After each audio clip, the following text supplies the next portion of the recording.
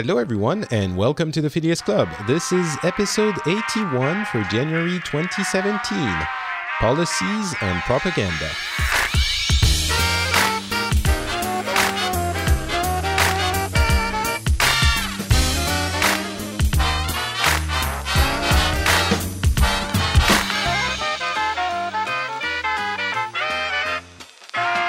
Hello, everyone, and welcome back to the Phileas Club. This is episode number 81.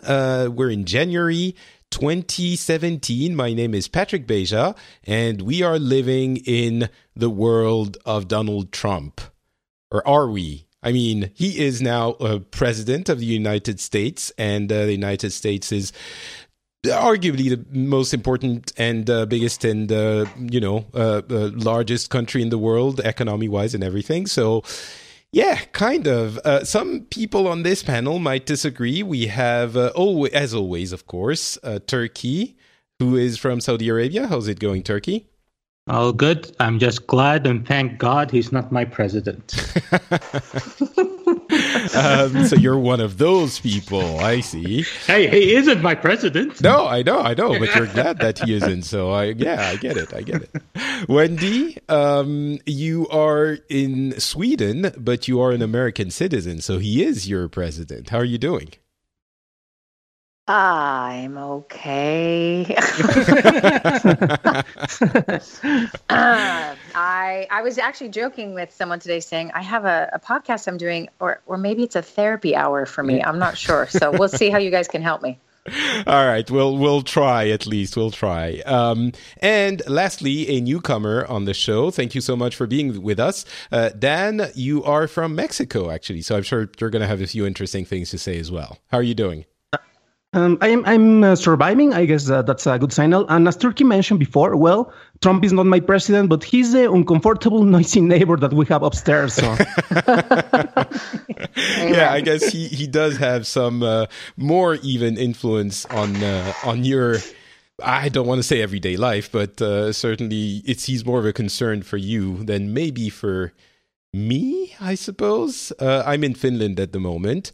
Although what he's doing might have consequences in this region as well, because the strengthening of Russia, a retreat of the U.S. From the international scene means an increase of power for Russia, and that might be interesting for Finland. Of course, I was in France for a good while, and we have some news from there. And I'm sure many interesting things happened in each of our country and regions. But Let's not pretend like the inauguration of Donald Trump isn't the most important story here. So we're going to start with that, I think, with the caveat that, I think we've proven over the last few episodes that we really manage or at least try to be neutral, I want to say, and objective in our understanding of situations and analysis, the plural of analysis. How with an idiot as a president? How? and being neutral doesn't mean thinking everything is equal or everything is fine from one point of view. I think sometimes there are things that are less than ideal, and some things are not as good as some other things. So I just want to put the caveat here before we even start talking that some concerns are fair to have, even though they are not, your concerns if you're from another side of the political spectrum. And with that in mind, I'm going to start with a very quick discussion, or rant, I should say, by saying that I think there are two sides of the discussions around Trump, and very often those two they're connected, but they get completely mixed up, and one is used to sort of dismiss the other. And I think those two sides are the policies and the megalomania. The policies, I think many of us will disagree with those policies. I don't know about you, Dan, but I know that Wendy and probably Turkey are more on the liberal side of the political spectrum. And so we'll disagree with some of those policies, maybe even sometimes be alarmed by some of those policies.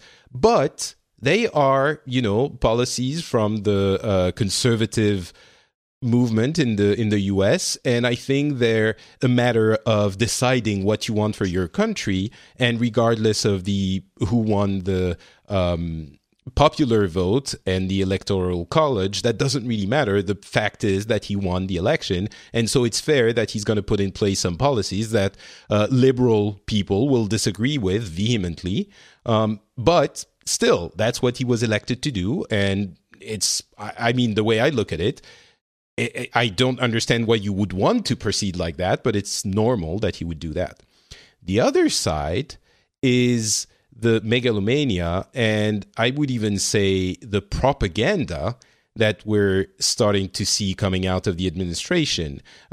Putting it plainly, it's the lies that Sean Spicer has said during a press conference, the first press conference, specifically about the number of people that were at the inauguration. And more generally, there are more of those falsehoods that are being told in spite of reality, of what reality is. And I know some people are arguing, well, you can always explain things a different way, but I disagree on some things. You can arrange the facts to make them say what you want sometimes, or the numbers, but sometimes there are also objective facts and objective truths. I understand a lot of people's points of views, and I try to explore them and go with their understand what's in their heads. But sometimes, things like, let's say, the fact that the Earth is round, that's objectively true, and we don't see it, we can't feel it here, but we know it. The fact that the Earth is more than 5,000 years old, the fact that vaccines do not cause autism.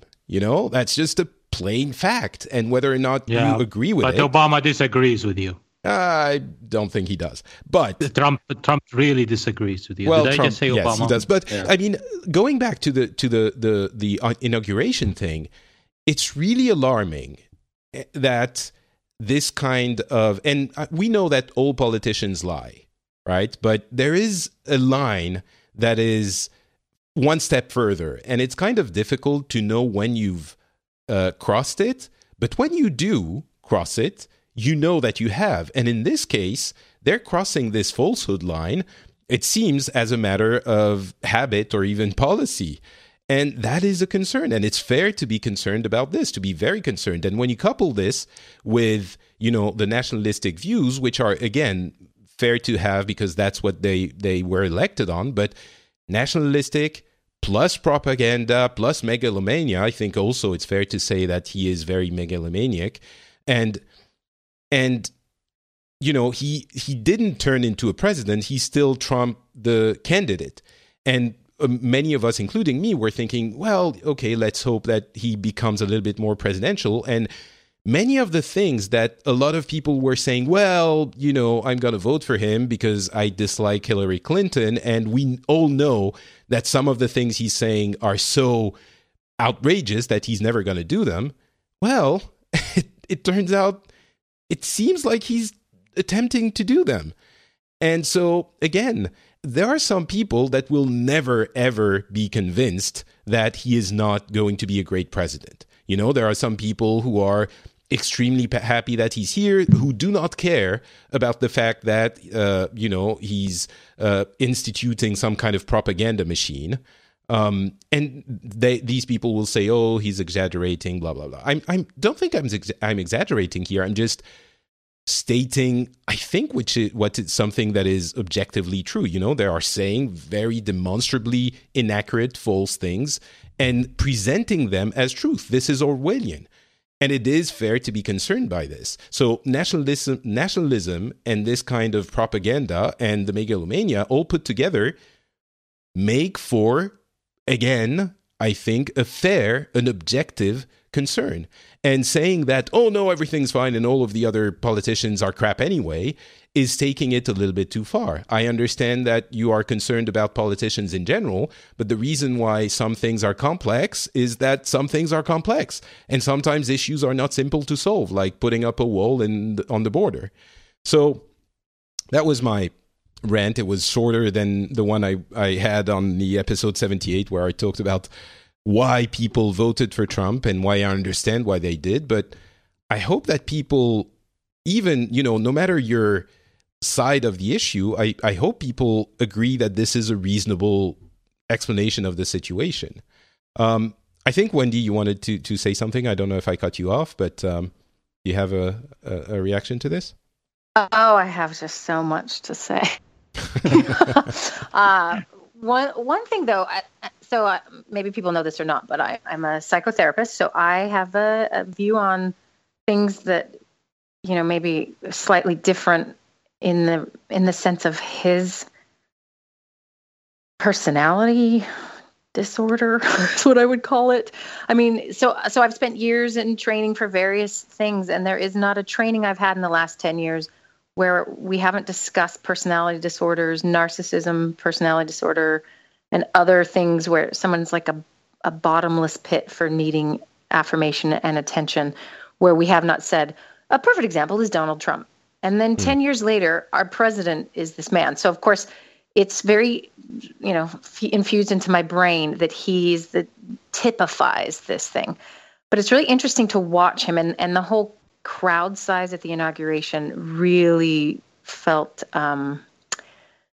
like, oh, okay, well, here's classic evidence of that. So the narcissistic personality disorder ultimately is someone who believes they are at a level that they're not really at, and they only deserve to be with people of a certain caliber, and they deserve praise in constant forms, that they do nothing wrong, they're always right.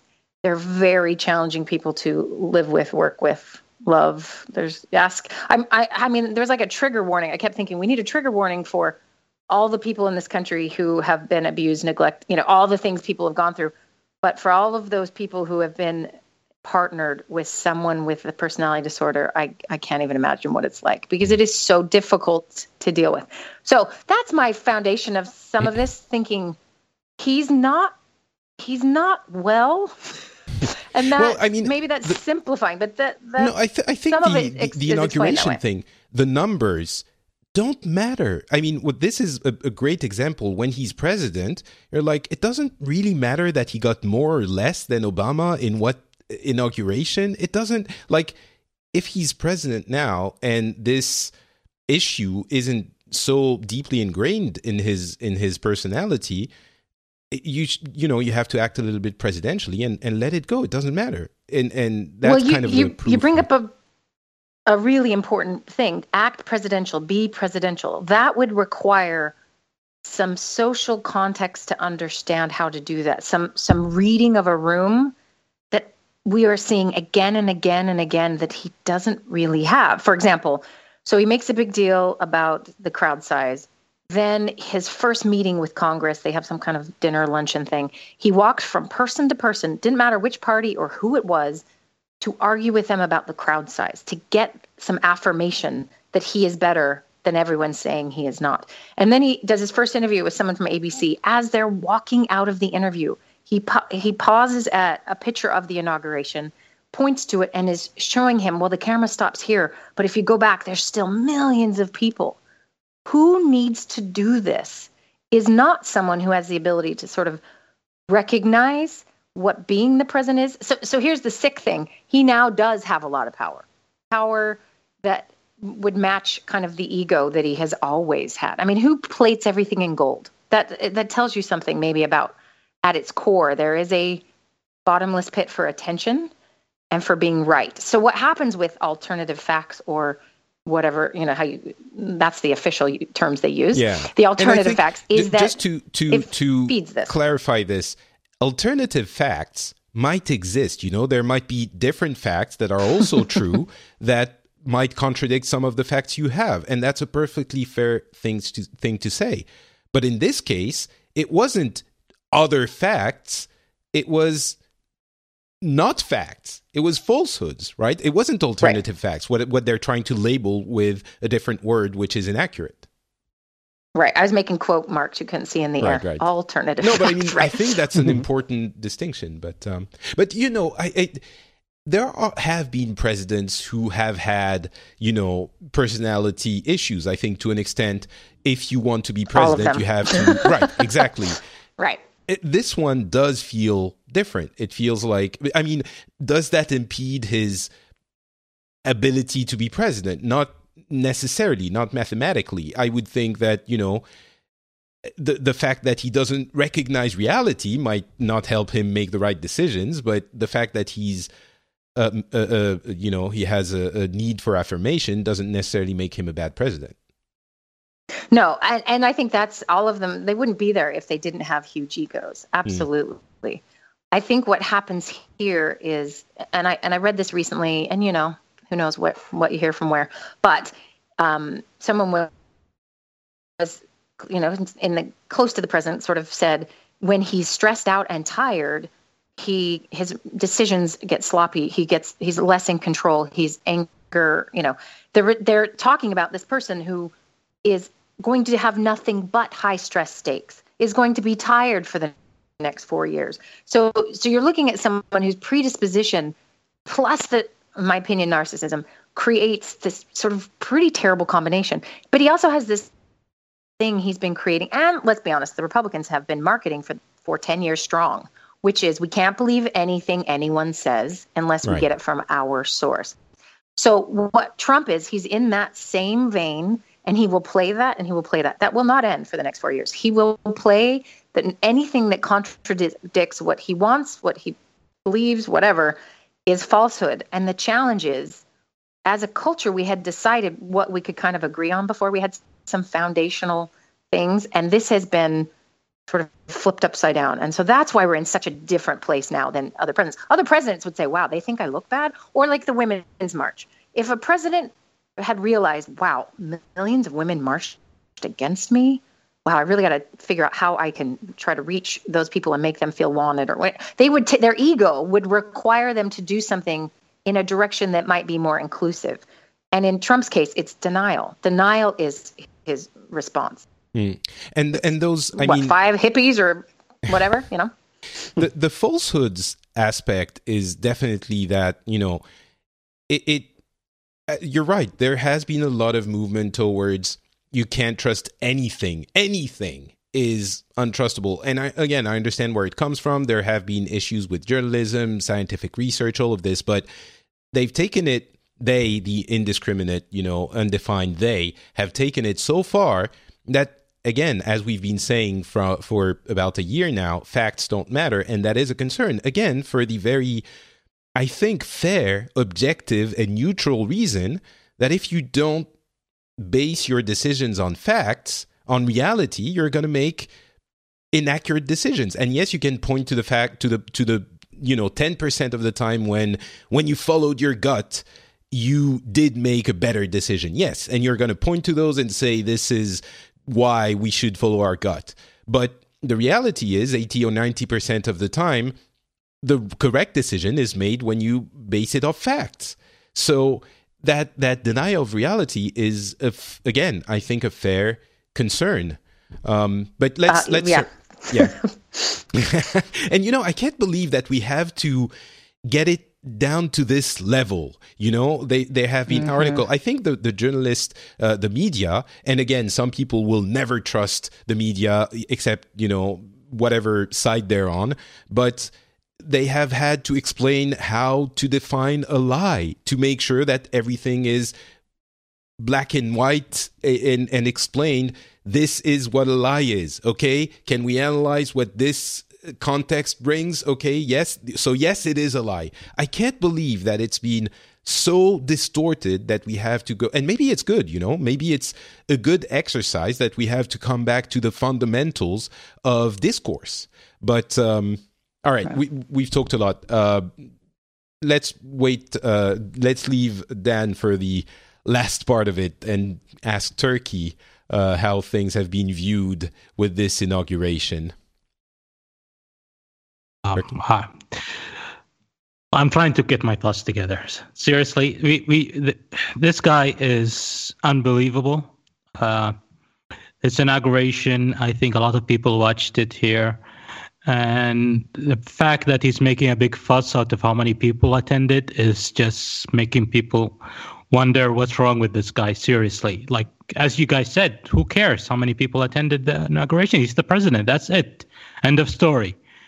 Other than that, it's people are just watching and seeing what's going on with him being president at the moment. And apparently the expectations that all what he was doing was propaganda and he wasn't serious about what he was saying is just not true. This guy was serious about the stuff he was saying. He's actually going ahead and implementing a lot of the policies he promised to implement. And some of them are just crazy. And really, we don't know what's going on. Which ones are a concern for you guys?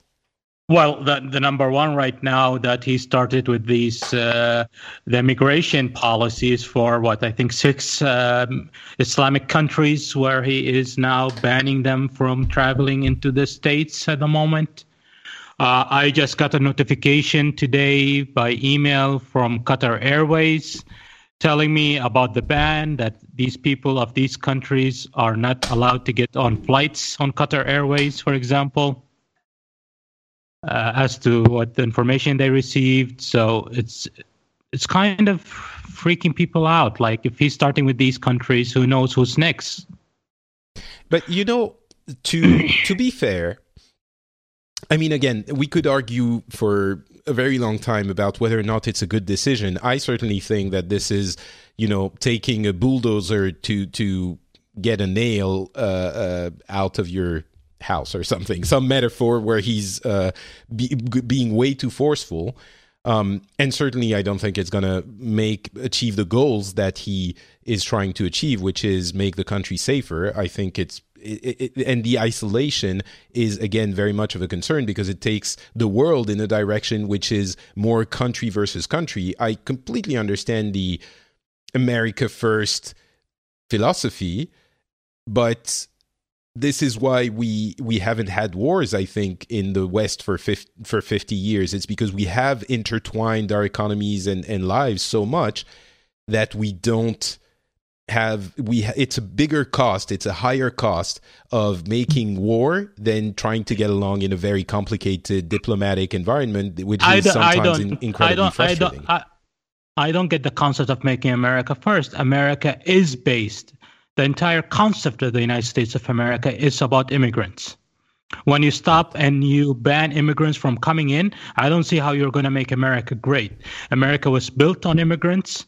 It was established by immigrants, and it survives on immigrants. So I agree with that. I don't see the concept of making America great when you go and the countries he picked are mostly war-torn countries. So he's basically saying, you know what? Your country is war-torn, you're being shot at, you're being murdered and killed and so on. I really don't care. Stay in your country. This is not the place where you can come for safety.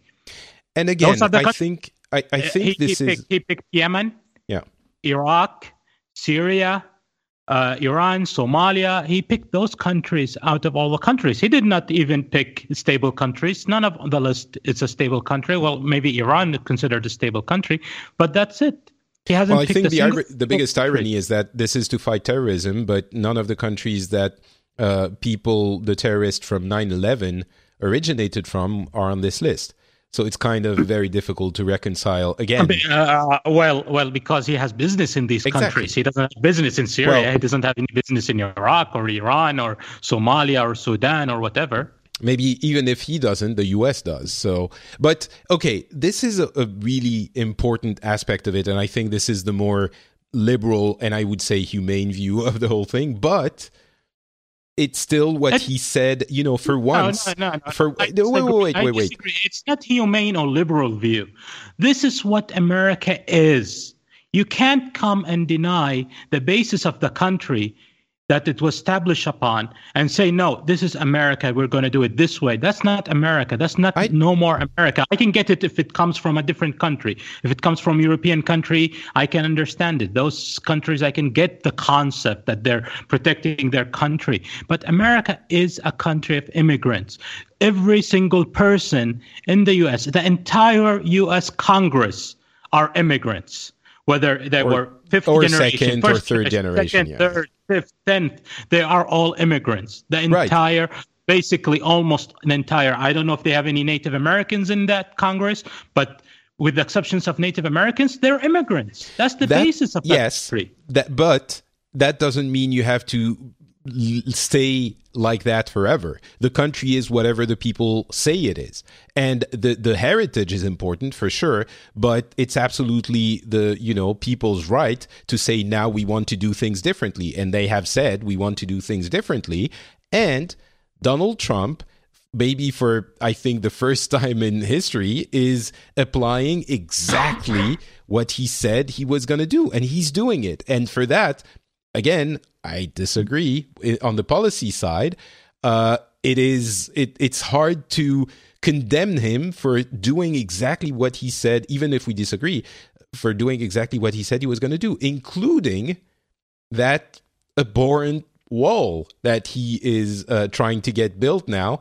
So here's the question. So how about the concept that he has said that he will prioritize Christians in those countries for immigration? I disagree, but if he said it, I don't know that he said exactly that, but if he did, and he's, the people voted, this is nationalism, and I think it's harmful in the long run, but he's doing it. And to get back to the wall, Dan, what's the reaction? I think we can all imagine, but maybe you'll surprise us. What's the reaction in Mexico? Well, we have a big problem in there because you were speaking at the beginning about alternative realities. And for example, you can see that if you follow, the official policies and the official image that a politician has been constructed for himself, you have a more centered opinion. However, Donald Trump comes from the outside. He's an outsider. He knows media. He doesn't know very well politics. But that didn't affect the results for the last elections. Getting back to something that Wendy was mentioning before, well, I believe that he sees himself more like the ringmaster from a circus, and he wants everything that he wants it done. If he has say something, he wants it to everybody. Happen, right? That's correct. He wants everybody to listen and do it as he has been saying it. So, for example, we had a very interesting week, especially because of the decisions. And there's a particularity in here. It's in a position, Donald Trump, that he's damned if he does it and he's damned if he doesn't. Although a lot of people voted for him saying, well, most of the politicians don't make up for the promises. I remember Guantanamo Bay, that was one of the promises from Obama, and that didn't happen. However, pretty much everything that Donald Trump have been saying have been coming to, well, not to fruition, but it has been initialized. The wall. It's one of the sort of a power play because it's one of his main promises of campaign, was one of the bases that a lot of people voted for him. However, it doesn't make sense. I remember that just a few minutes after it was announced, people like, let me remember, it is a Nobel Prize winner, Krugman, yes. Paul Krugman was tweeting back, just mentioning how illogical was to build a wall. And besides the wall, Donald Trump later mentioned, well, remember that we're not going to pay for this. Mexico is going to pay for this. Of course, that's one of the, that's the main promises. Yeah. And for example, as I was mentioned at the beginning, well, he's a noisy neighbor. And for example, just imagine that your neighbor next door wants to build a swimming pool and he wants you to pay for that. That doesn't make sense. However, that was one of his promises. And a lot of people, say, as long as it doesn't affect me, it's all right. It goes back to something that Turkey was mentioning before. He's not focusing perhaps in the image of, the United States has a common enemy right now. However, anyone who is not from the United States, well, he comes second. It's part of the campaign, America First. However, if we go back to the megalomaniac aspect, you can complete the phrase and say, well, America first and then the world. What is his world domination plan, or what's the deal with this guy? Especially because I don't now think he's going to expand. He just doesn't care about anyone else, which, yeah, again, nationalism, that's what he it is. He doesn't have to. That's correct. He doesn't have to. But however, most of the decisions that he has made don't only apply to the United States. It applies to the rest of the world, which is what worries me, and especially in the case of Mexico, in the case of Canada, because there is a renegotiation coming for the NAFTA treaty. It's something that has been working for us for the last 20 years. And yes, Mexico is the weakest link in these three countries. For example, at the beginning of the week, we have some comments from the Canada's Prime Minister, where he pretty much said, well, Canada is friends with the people of Mexico, but our national interest come first and friendship is second. I understand that perfectly. It's pretty much it pretty much goes in line with what the vision of Donald Trump is, and actually it comes with the worldview in a way, because remember that we have the Brexit situation where it goes, I believe, with something in this same line. So can I throw something out there as a please. theory that might be interesting? He's keeping his campaign promises. So I got this theory that I haven't fully formed yet, but I think there's something to it. And since I'm an American, I can say this. And I'm not in America, so no one can stone me. But I kind of think we got the president we deserve.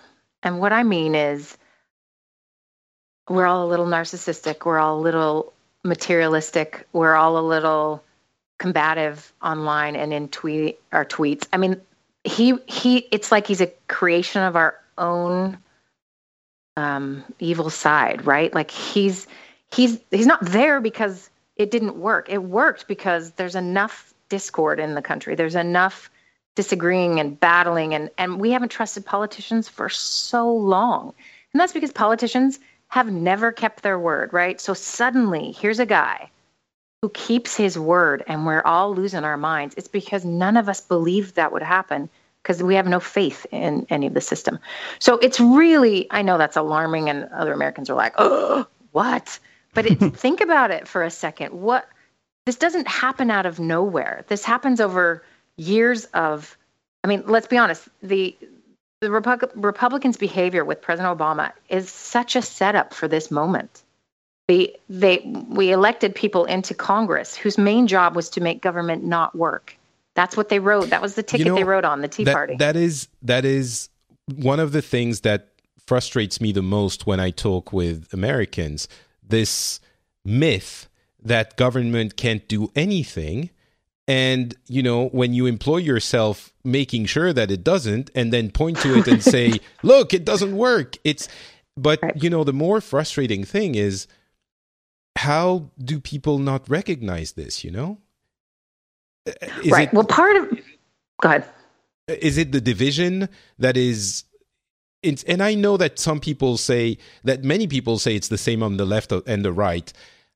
Honestly, that's not the image I get. And maybe that's because I'm more liberal, but, and I understand that there is some of it happening on the left, but it seems like, as you were saying, a lot of the Congress was trying to make sure things didn't happen. I don't know. They said out loud in public forums, our agenda is to get rid of anything Obama produces. So that was clear. This isn't hidden. Everyone knew. And you watched it happen over and over and over again. In fact, as much as I didn't want Donald Trump as president, I felt such relief for Hillary Clinton. Could you imagine just another 4 years? And she would be demonized times 20. Obama probably would have had it easy compared to what she would have had. And they own House and all the Senate and the House, and soon they will own the Supreme Court. So it's their turn to be on the playground. And here's the trick that they're going to have to pull off, because the majority, I think, of regular Republicans are really nervous about Trump. This isn't the guy they wanted. This is the only guy they had to choose from. And that's how a lot of them feel. I know a lot of Republicans. Most of the people I know actually in America are Republicans. And they felt very much like their hands were tied. They couldn't vote for Hillary Clinton. They can't stand her. And Trump is not who they would pick, but he's at least maybe the Republicans in Congress or whatever can help him.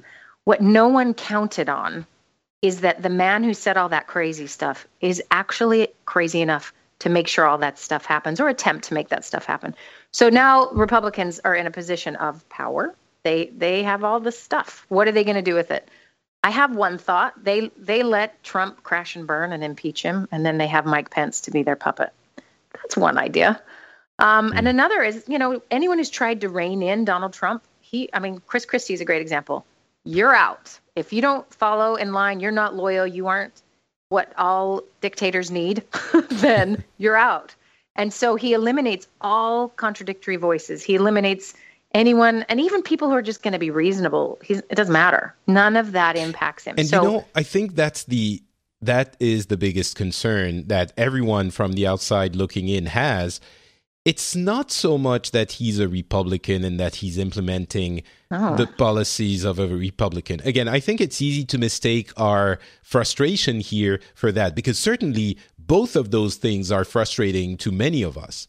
The fact that he's implementing those policies we again, as I said many times, vehemently disagree with is frustrating. And I think we would be voicing that opinion no matter what. But that's the political game. The second concern, which is a lot more frustrating, and actually that's the one that's a little bit scary, is, as we said many times, the falsehoods and the propaganda and the megalomania and the narcissism and the fact that we don't know. It's hard to fault him for doing what he said he's going to do, even though we didn't expect him to. But we don't think... Who thinks that he is he's going to be responsible in the post that he had? Until a few days ago, I would have said, well, we'll see what he does. Now I'm like, I'm not so sure I want to see anymore. But anyway, that's the position. I have one question in there, Patrick. Sorry if I interrupt, but actually, how much control does Donald Trump have over the government? Because this will be a very interesting point on American history to see what's the weight that the Congress actually really have. And for example, we were talking at the beginning about, alternative realities. And we have a public reality that we can see on Twitter if you follow the account of the president or the different account for Donald Trump. And for example, you can see how the stock exchange changes or even the money value changes after a declaration. For example, after this last week, it happened something really interesting after the announcements of the wall. The peso got stronger. It didn't get weaker because it was a very unrealistic view. So, for example, what is the actual impact that his decisions or the initiatives that he can propose have in the real world? Well, one thing to know just about presidents in general, they don't have as much power as we all think they do. We always say the most powerful man in the world. So you take the economic decisions of the previous president, that's where they show up in the next presidency, but you get the blame. So there's a sign on the president's desk that says the buck stops here. And that means the blame goes nowhere else in theory. But we have a president, I'm sure he's already taken that off his desk because he's not going to take responsibility for anything. But part of the reality is the impact isn't as strong. But if you're proposing and pulling off policies, I mean, the economic ripples of tweeting about a company that you think is garbage and then the impact of that, I mean, it's careless, it's callous, it's unbelievable. It is. And I really wish Twitter would just go out of business so this could stop. Well, he'll find another way to express himself. He'll find something different, definitely. Yeah. But to be fair, we all thought that the stock market was going to suffer, and it's been doing well. This America First policy is economically apparently being well received by the stock market. And I wonder, until for the candidacy period, they had a lot of people were saying, well, but Hillary, a lot of the defense of the president. of the candidate of Trump was, yes, but Hillary. And now Hillary isn't there anymore. So I wonder, and I understand that, the administration is trying to make it into, yes, but the media, it's the media's fault. It's and again, as I was saying, a lot of the hashtag MAGA people, make America great again people are not going to trust the media anyway. But I do think there's a lot of people who voted for Trump or who were hesitant or who didn't vote for Hillary who are going to now be looking at what he does and what he says in a slightly more, objective way, because there isn't a Hillary to fall back to. And the horrible truth is that he might manage to make things happen policy side. For economically, there are multiple companies that are saying, well, we're going to bring back factories in the U.S. We're going to make it happen. We don't and even though, it might hurt economically on a large scale, some people might get jobs back in those places that elected him. So really, I want to separate the two, but I don't know. There are so many. I hope I'm not coming off completely alarmed, because I certainly am at 2 a.m. when I'm watching tweets.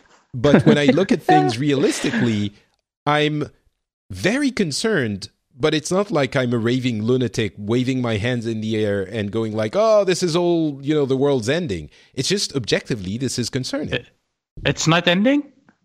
I think he's taking it in a direction which is more dangerous. Yes, I think the nationalism, the America First policy encourages everyone to say, well, in that case, F you, I'm going to go me first too. Yeah. And this is not how you build a more peaceful world. And no matter how unsafe it feels, again, you need reality to understand reality. No matter how unsafe it feels, it's not as unsafe as it's been before. And policy and politics and economy are complicated things that you can't reduce to just, well, I don't have a job, so everything sucks.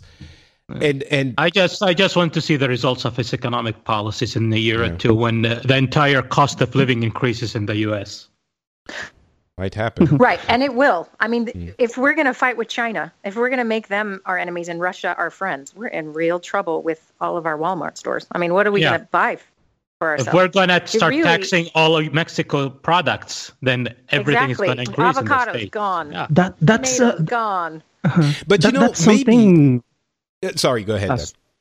Sir, that's something interesting. And for example, let's just remember that last week we're 2.5 minutes, according to the doomsday clock, to midnight. So we're actually moving that direction.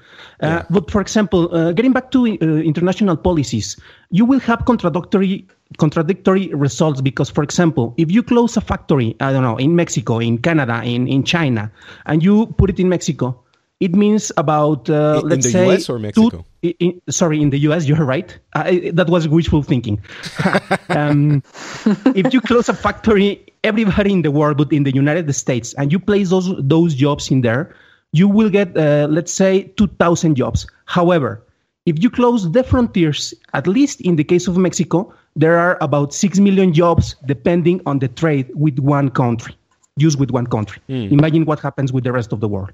And but to get the other side of this, and I think this is a very important argument that you're making, Dan, but to get to Wendy's point that, avocado's gone and, fruit's gone. And some people, I'm sure, are listening to this and thinking, I don't care about your damn avocados. I just want a job. And if a factory comes in my town and I can go work in that factory, I will happily eat potatoes instead of avocados. I don't need those damn avocados, right?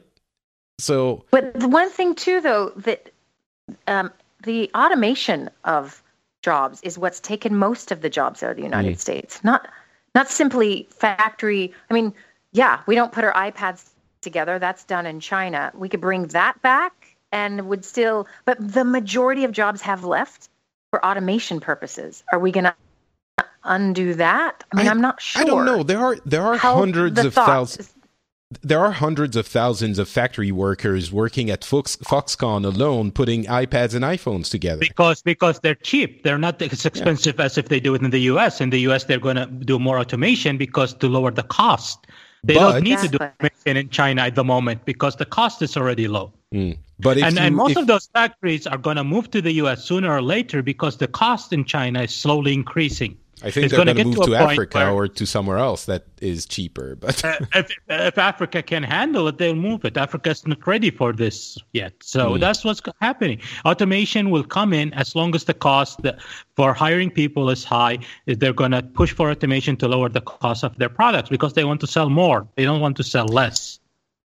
Yeah. Well, all right. I think we've said our piece on the matter. There's been a lot of speculation on policies as well, and I'm sure a lot of people will listen to this and think, oh no, but if you do trade like this and the trade deals weren't good, but you can actually make it work if you do this or that. And again, prove us wrong.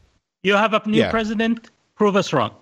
And I would be saying only that if he hadn't, yelled and screamed and thrown a hissy fit about the inauguration numbers and the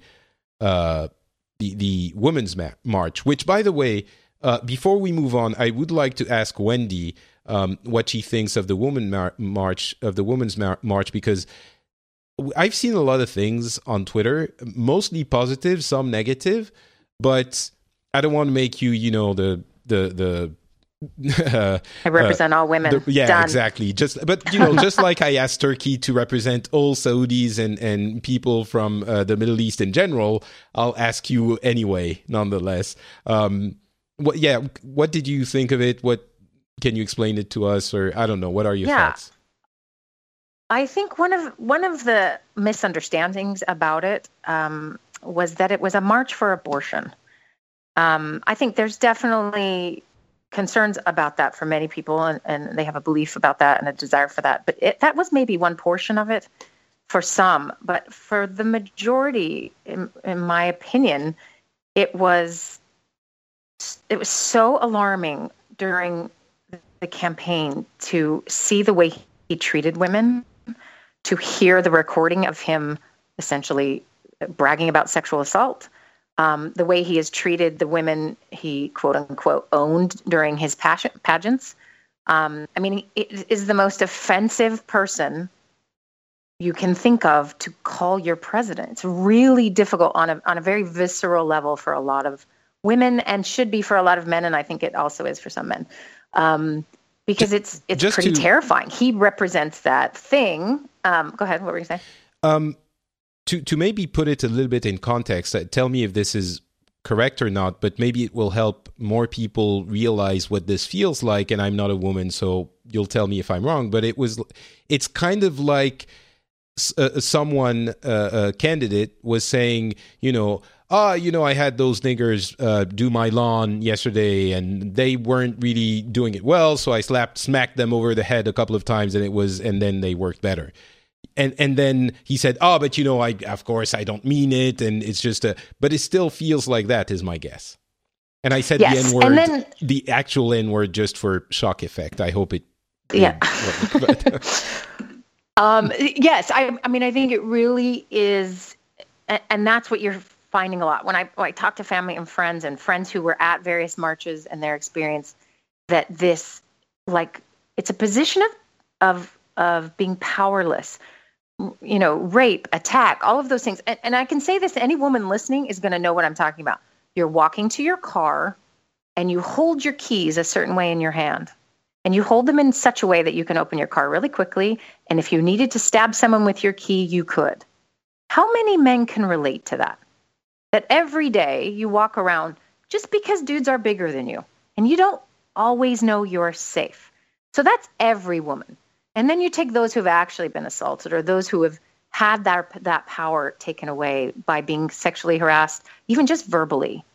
And so there is this thing we all share collectively, and it doesn't matter which side of the aisle you're on. For women, there is a thing we all have experienced. And it's like he represented that to some extent. And it's like a punch to the gut when he won.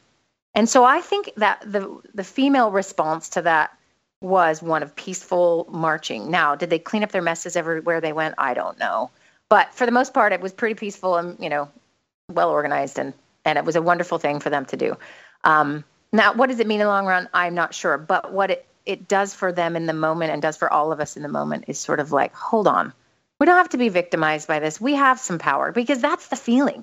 And I don't know if you saw any pictures of Trump with his wife at various times. I feel like we need a march to rescue her. I mean, if I've ever seen a kept woman, it's her, and an abused woman. And it's just so hard. And so, well, I mean, okay, we don't know that she's in that situation. She might just be nervous, and she might just be, you know, in a place where she didn't think she was going to be. Let's not, you know, I don't think we can make the assumption. Maybe you haven't seen the video. Maybe you haven't seen the video of him saying something to her, and then he turns around and her face. No, I've seen it, but this is...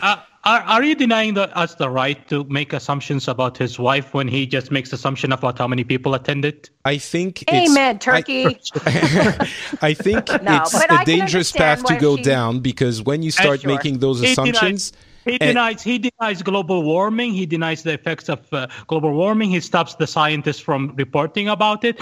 And you want us to stop talking about what we think that his wife looks like? Yes, I do. No. Because I would like us to be better and to show the way. Hold on. I agree. But as a therapist, I watched her talking to many, many women who are making therapy appointments just to discuss this. He triggers this part. So whether it's true or not, this is a man that many people can't respect we're just taking one slice of why it's difficult. Now, there are women who love him, think he's wonderful, great. Sure, it's not everybody, but there is something about that. That explains the marches to me, and the unifying thing and the peaceful aspect of it, and the, hey, we have power and you can't tell us who we are and that we're objects is really heartening, and it's a beautiful thing. Because here's the thing. In a week or two, I'm taking my kids to Berlin, and we're going to look at that wall, and we're going to talk about that wall, and we're going to talk about why walls are built, and we're going to talk about fear and what that does. And when you shut everyone down with fear, what happens? And that's fine. I won't say that she's an abused woman, but I still feel like rescuing her. But there is some very real conversations that have to happen about human beings will recreate history if we don't know history. Like, it's crucial that we just make this a priority. And that, to me, was a peaceful march of just one step. There's a march planned for science, people. Like March, I think, or April, there will be a scientist march of like, hey, science is real. Please don't defund us. I mean, people are scared for all the things that have sort of are fundamental to some of our society. It's a big deal.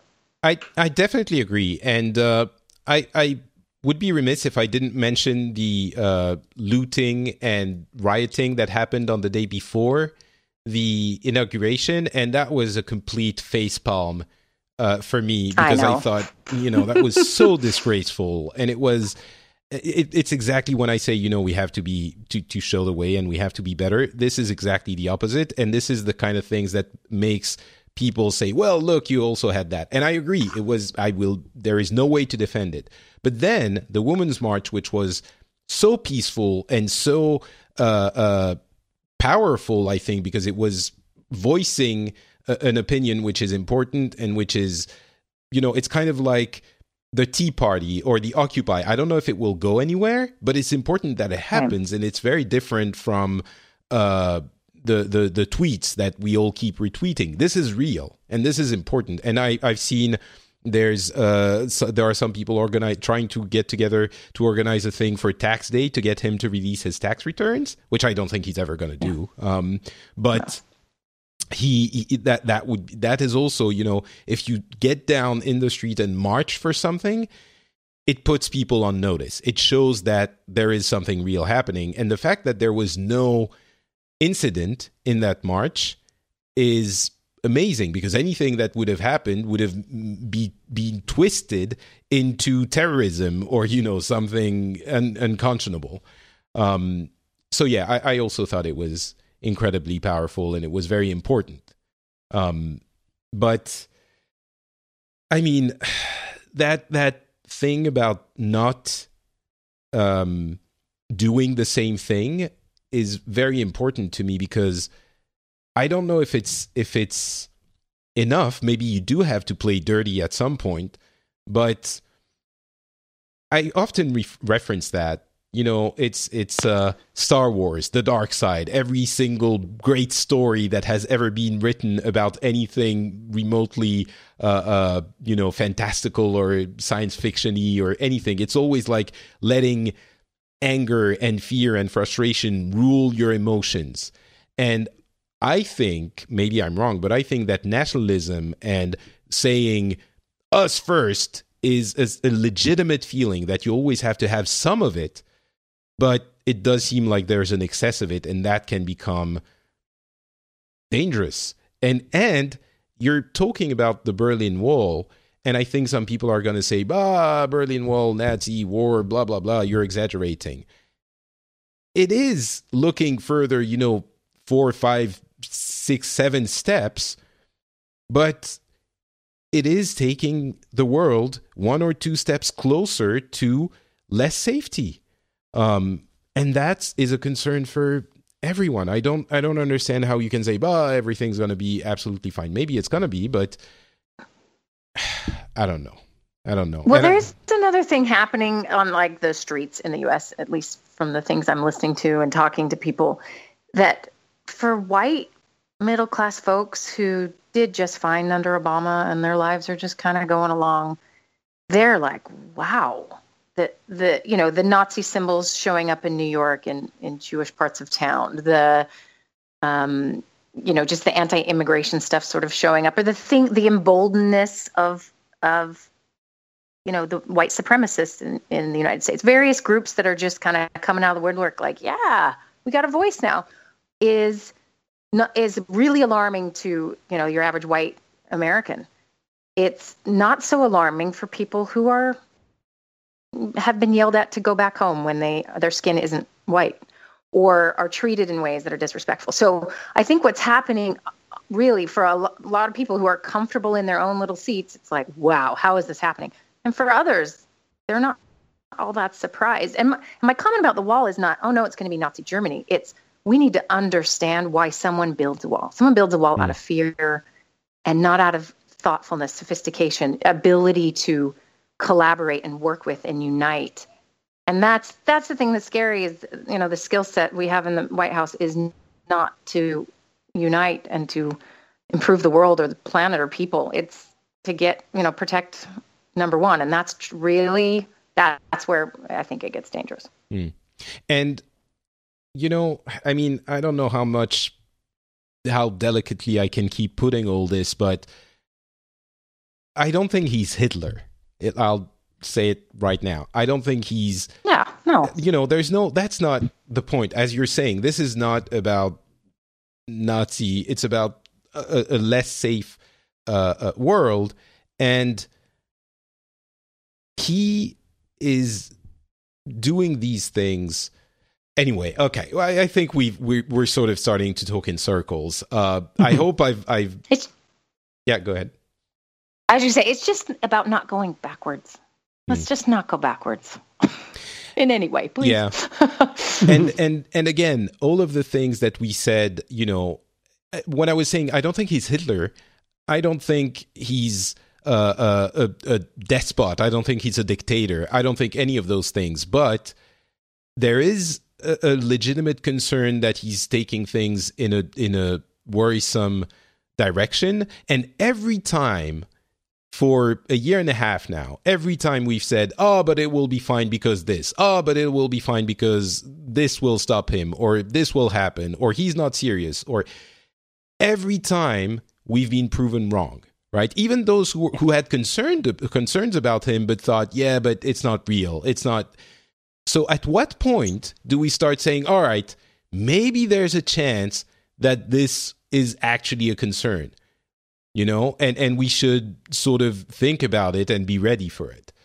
At what point? Because if now is not the point, and I go back to the, to the falsehoods in the press conferences as sort of a canary in a coal mine. You're like, well, it seems like they're really taking all of this in the direction we imagined they would if everything went wrong. So even if you think that he's going to do a lot of good policies-wise and economy-wise, I would really hope that you keep an eye out for not even fairness, but democracy and rule of law and all of those things.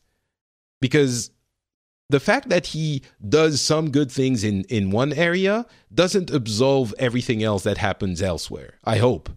I certainly hope. And I also hope that he does well economically, because if I'm being honest, I don't hope he does well, because then it will legitimize him. But I will admit that maybe he will do well. And for the American people, I sort of understand that hopefully he does well. So I don't know. This is a cop-out. Anyway, we've been talking about this for an hour. Geez, I thought we were going to do 20 to 30 minutes. What do you guys think? Do we do local stuff, or has that all been eaten by the Trumpiness of the month? Do you have any fun, cool, interesting local stories, things that are happening in your countries? The world is depressing. There's nothing exciting. All right. I will say one thing, because it's sort of related. We've had we're having now the socialist primaries in France.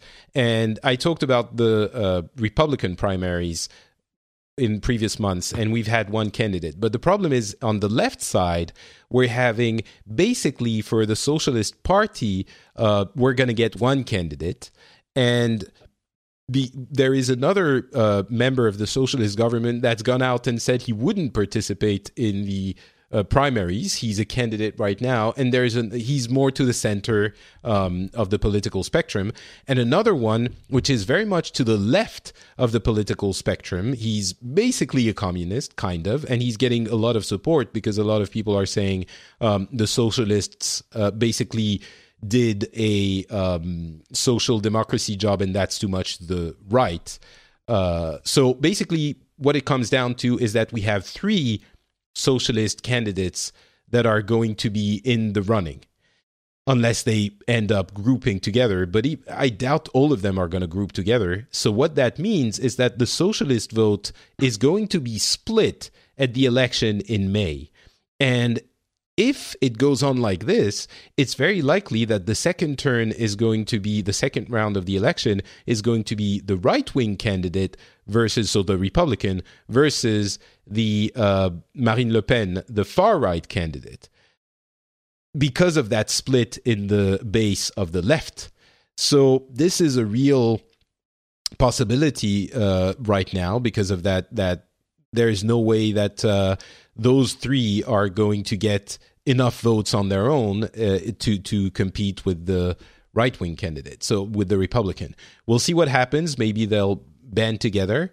And especially there was one scandal that is affecting the Republican now, because his wife has worked as an aide, but apparently it was a fake job or something. And they're trying to justify it right now, but it's sort of throwing kind of an air of culpability on him. I don't know how it will end up. But anyway. What I'm hearing here, Patrick, is the scenario you said that it will never, ever happen looks like it's possible now in France. I always thought that there was a strong possibility that Marine Le Pen was going to be on the second round. I have heard an interview with her, and it's interesting how combative she's getting. She's really taking a page out of Trump's book and out of the Brexit book. They're going to try to do exactly the same thing in France. I still don't think it's going to work out. She has very nationalistic tendencies and policies, but she's not crazy like Trump. She's not like narcissistic in that way. She's fighting on the policies, on the nationalistic policies. Trump is unique. Forget Trump. He's very unique. But I don't know. I mean, we'll see. I'm not going to repeat what I said in the last episode, but I still don't think, we'll see. Maybe my opinion will evolve, but I still don't think in that scenario of Republican versus Front National, I still don't think she'll get it, but we'll see. Right, so that's the big concern right now, and we'll see what happens. We're going to have the socialist candidate designated tomorrow, and then we'll see if the three socialists get together. But it's really interesting because you have basically communist candidate, Mélenchon, who is saying so many of the same things as people were saying during the Brexit, the Farage side of the Brexit and the Trump side and the Bernie side. It's this very large part of the population that is completely disenfranchised, that goes either to the far left or to the far right. And it's very similar people that are saying, we're tired of all of this shit. We want someone that is going to fight for us and not for themselves and the people who are already well off. And I mean, yeah, it's we're seeing this very clearly here. All right. Anything happening in Mexico worth mentioning, Dan? You didn't really get into the reactions to the wall thing and the fact that, does anyone in the country actually think that you're going to pay for it? Or what's the reaction to the claim that Mexico is going to pay for it? Well, pretty much the reaction has been made in memes. We like memes, to joke about that. Yeah. That's correct, about memes. But for example, one of the reactions was that it's economically impossible to be done as it is proposed. And for example, the one of the things that also was proposed, it's the way that we were supposed to be paying for that. It was a 20% taxation for the products that are going to the United States, but there you have a problem because that tax is not going to be paid by the Mexicans or the Mexican companies, but the end consumer. So that's one of the things that, obviously it kind of scares because everything that Trump says affects us directly in the economic way.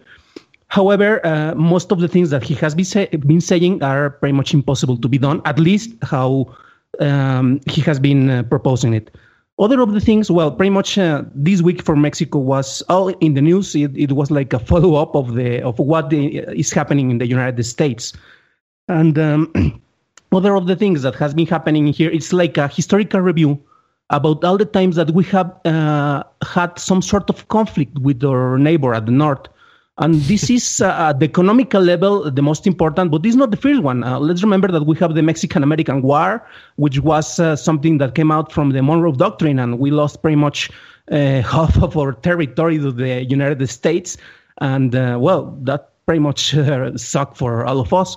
But for example, at the beginning of the last century, we have another conflict with the United States when we have Francisco I. Madero as one of the first democratic elected presidents in here. And that pretty much moved some of the interest in the United States. Right now, we have, let's say, like the third biggest conflict with our neighbor. And obviously, we are a little bit scared of that. However, yesterday, we have a very interesting press conference made by Carlos Slim, which, if you know, he owns the New York Times, and he's the fifth richest man in the world. And the reaction that we have here in Mexico for the people, it's kind of interesting because, Carlos Slim is the most powerful Mexican, you can say that, in the economic level, but we have also the Mexican president, and the Mexican president doesn't have an approval rating that actually gives you trust because, the approval rating that he has right now is between the 10 and the 12%, which is really, really, really low. However, the way that he reacted to the Trump declarations was, as I mentioned before, damn if you do, damn if you don't. Because if he said something, if he said, I want to go to Washington to talk directly with him, what is the deal with this guy? He's willing to pay the wall? Okay, wait. No, he's willing to go there and negotiate. That I believe that's the most important thing. Right now, we have to listen to each other and understand the points that have to be made. At the end, he said, I am not willing to go there. However, yesterday, after it was posted that he wasn't going to travel to speak directly with the American president, Trump after that said, I canceled the meeting. Wait a minute, you didn't cancel the meeting. We weren't willing to go there because the conditions weren't in a place that we wanted to be.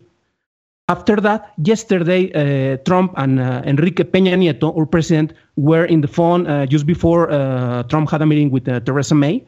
And they were talking about 1 hour. And one of the conclusions that they had was, we are not going to talk publicly about the damn wall. Let's hope that Trump keeps his part of the agreement because we know how he is.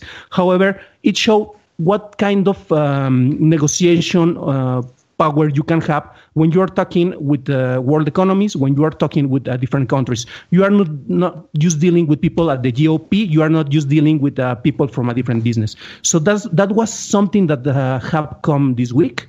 I believe that, well, these are interesting times. However, the reaction, as you can expect, it's kind of it's scary. It's scary times for us in a way. However, you have different factions, as I mentioned. Carlos Slim, who was like, how can I put it? He was saying positive things about Donald Trump, or surprise, but also because, well, it's kind of difficult for you to say something against someone who is talking positive things about you. And Carlos Slim is a businessman. So that's something that we have to learn. In this way, perhaps we don't need to treat this just as politics, but more like a business. So that's the way that at least seems to be working a little bit. So hopefully that will show us a way. Okay. Well, Wendy, I hope all the women in the Women's March heard that advice. This is how you do it. You treat it not as politics, but as a business. It's a business. Yeah. Can I share something fun from Sweden? Please. Yes, please, Wendy. We need that. This always cracks me up because, Sweden has real problems, I'm sure. I just don't, it's hard to find out about them because, first of all, they're very worried, of course, about Trump, and human rights are one of their big deals. And so they feel like, we got to step up our game.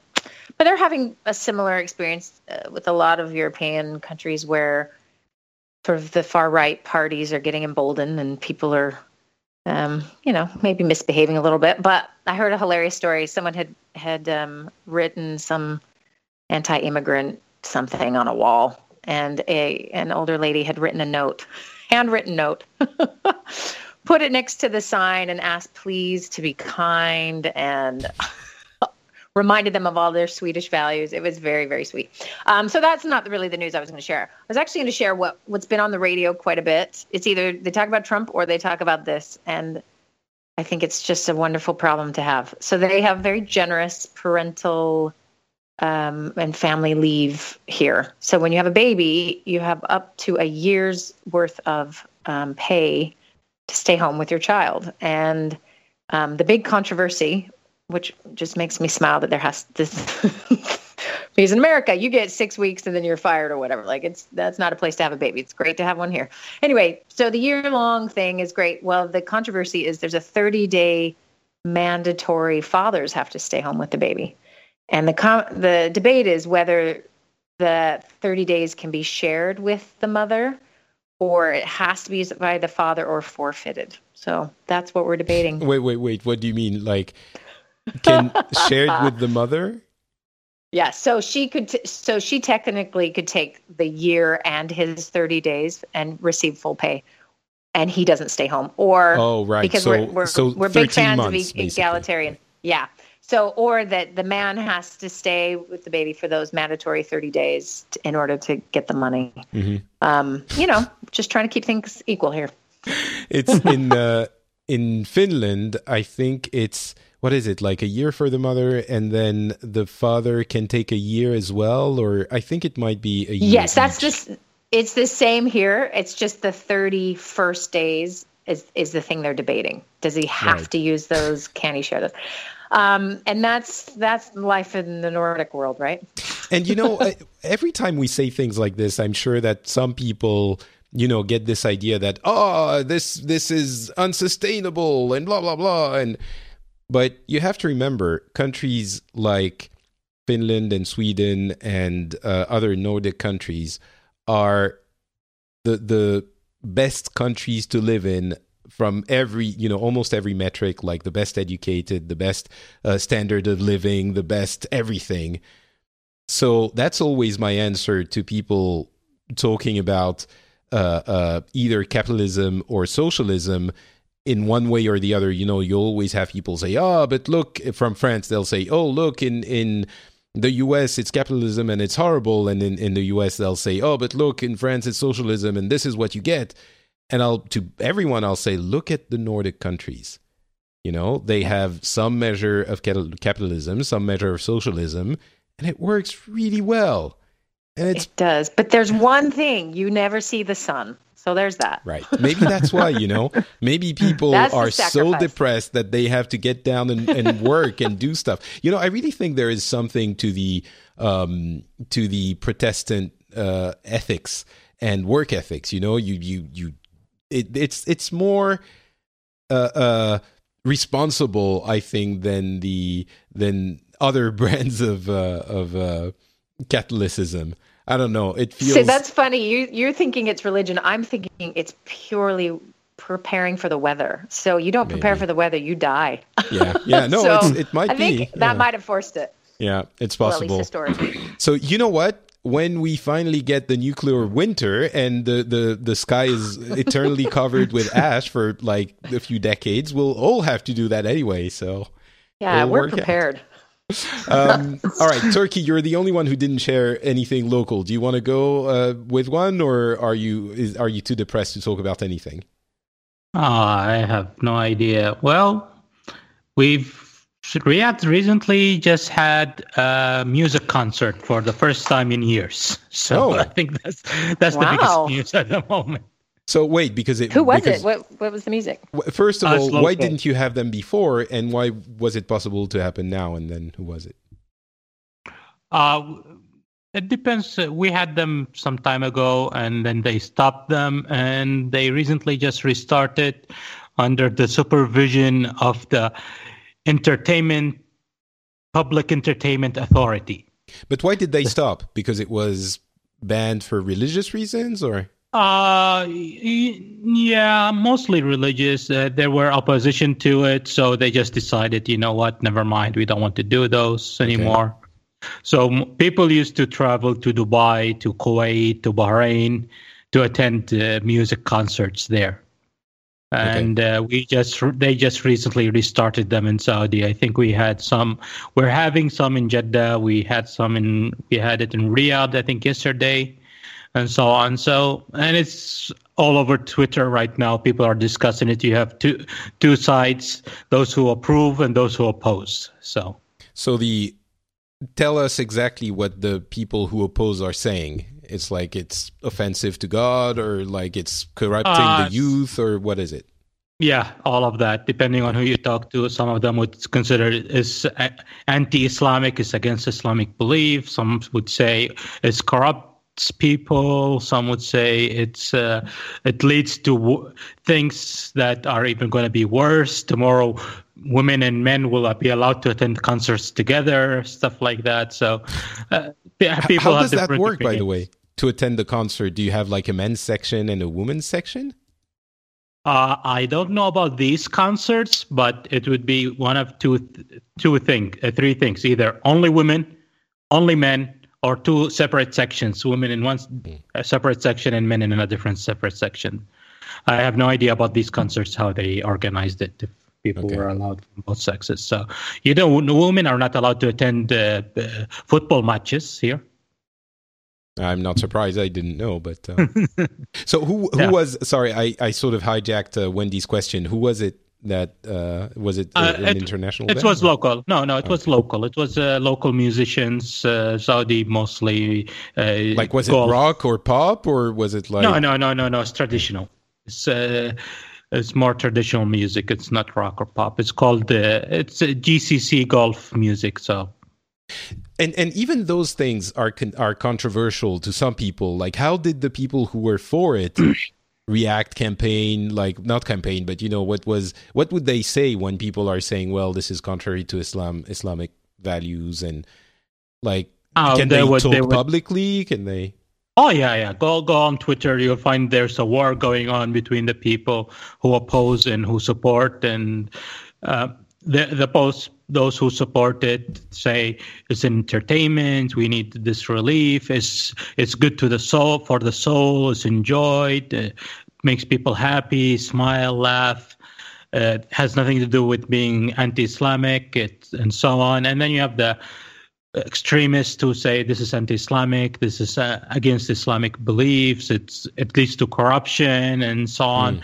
So you have both sides of those, and it's kind of interesting when you see them both fighting on it. And and just wait and see how far it goes. Are we going to see more concerts in the future? Are they going to stop the concerts all over again? So it's an interesting concept. We don't have much entertainment in Saudi, so these are something that people need as an outlet for their being bored and sitting and doing nothing. All right. Well, I mean, it's kind of depressing, but at the same time, it's going in the right direction. I don't know. Who knows? We'll wait and see. All right. Well, I guess that is going to be it for this show.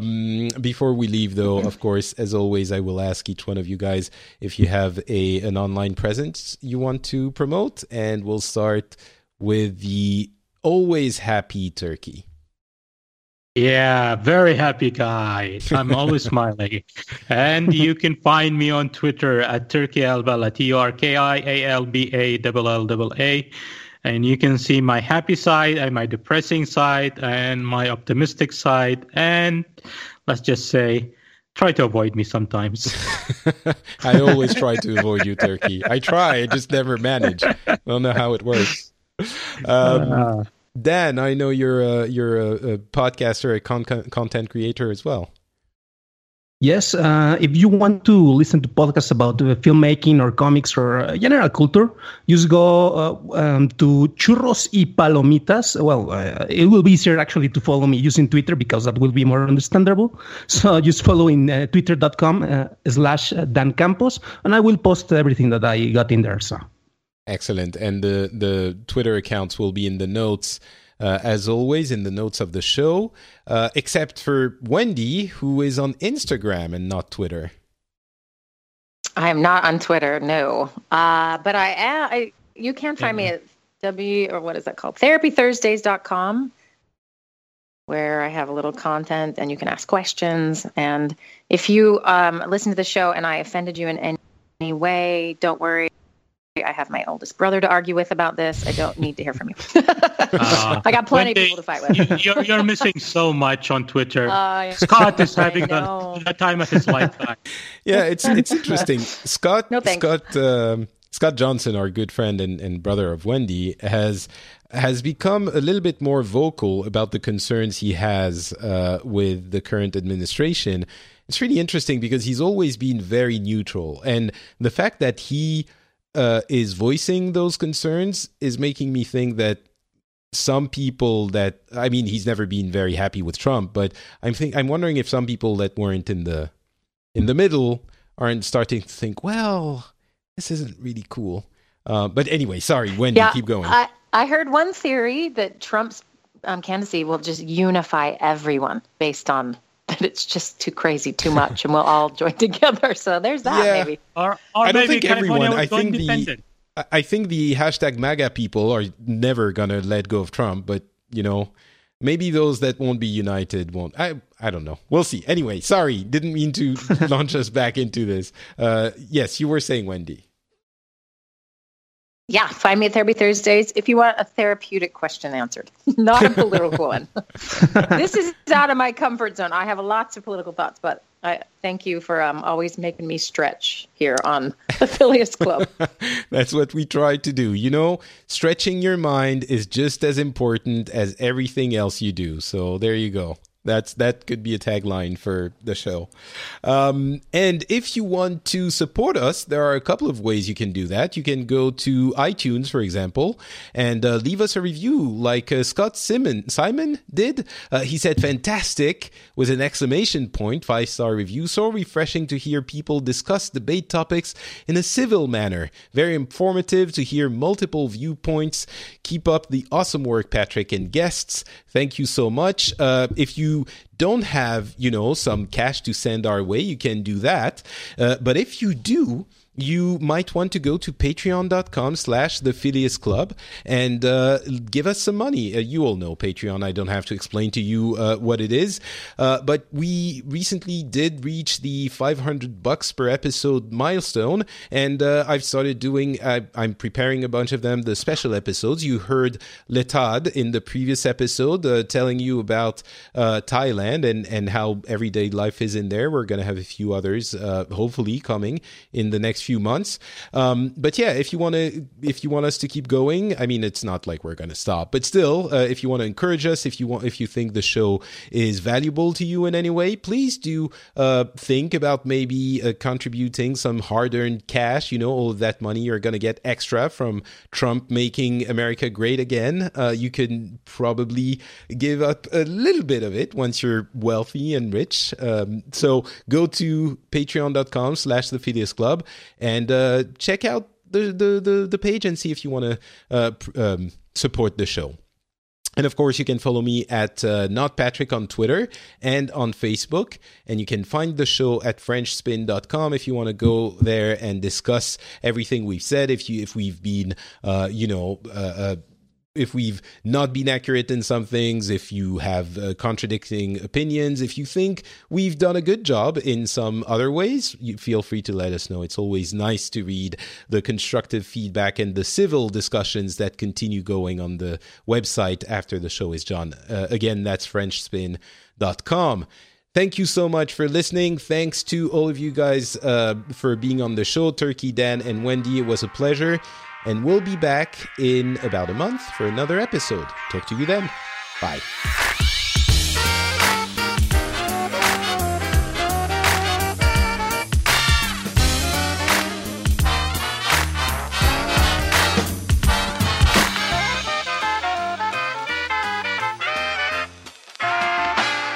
I don't know if we should be recording this and appending it at the end of the show, but the politically correct thing is not about political correctness. I think if you explain your opinion, it's clear no matter what you say afterwards. And piling on achieves nothing except angering those who already disagree with you, right? So if you want to, it's not even about convincing anyone. It's about enabling the conversation to happen, which is the basis for anything else to take place.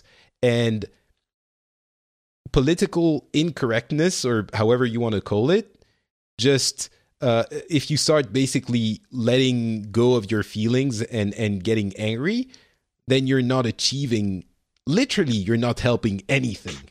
And that's why I, intervened. But does that make sense? And Turkey, thanks for getting my back. That was nice. No problem with that. I mean, okay, this is, even if we do put it at the end of the show, this is after the show. It's fair to be completely candid. It definitely does look like she is there suffering and she wants to be rescued. Of course, that's it's what terrifying. You get with this. It's horrible. It's horrible. But you have seen all the memes, right? Around yes, that, like "Help me, please" or something like that. Yeah, like the candle in the tower. If you want us to come, like in Game of Thrones. That's correct. No, but Seriously. but she's obviously not comfortable with this. She's, she is No, never. horrible. She's never comfortable in a public setting. She's tense. I mean, you can see it in her face. She does that model face all the time with the lips, pursed up. Yeah. And it's, so I really don't think it's, I understand that it might inform the opinion we have of Donald Trump's character, but I don't think it's fair to bring her into it.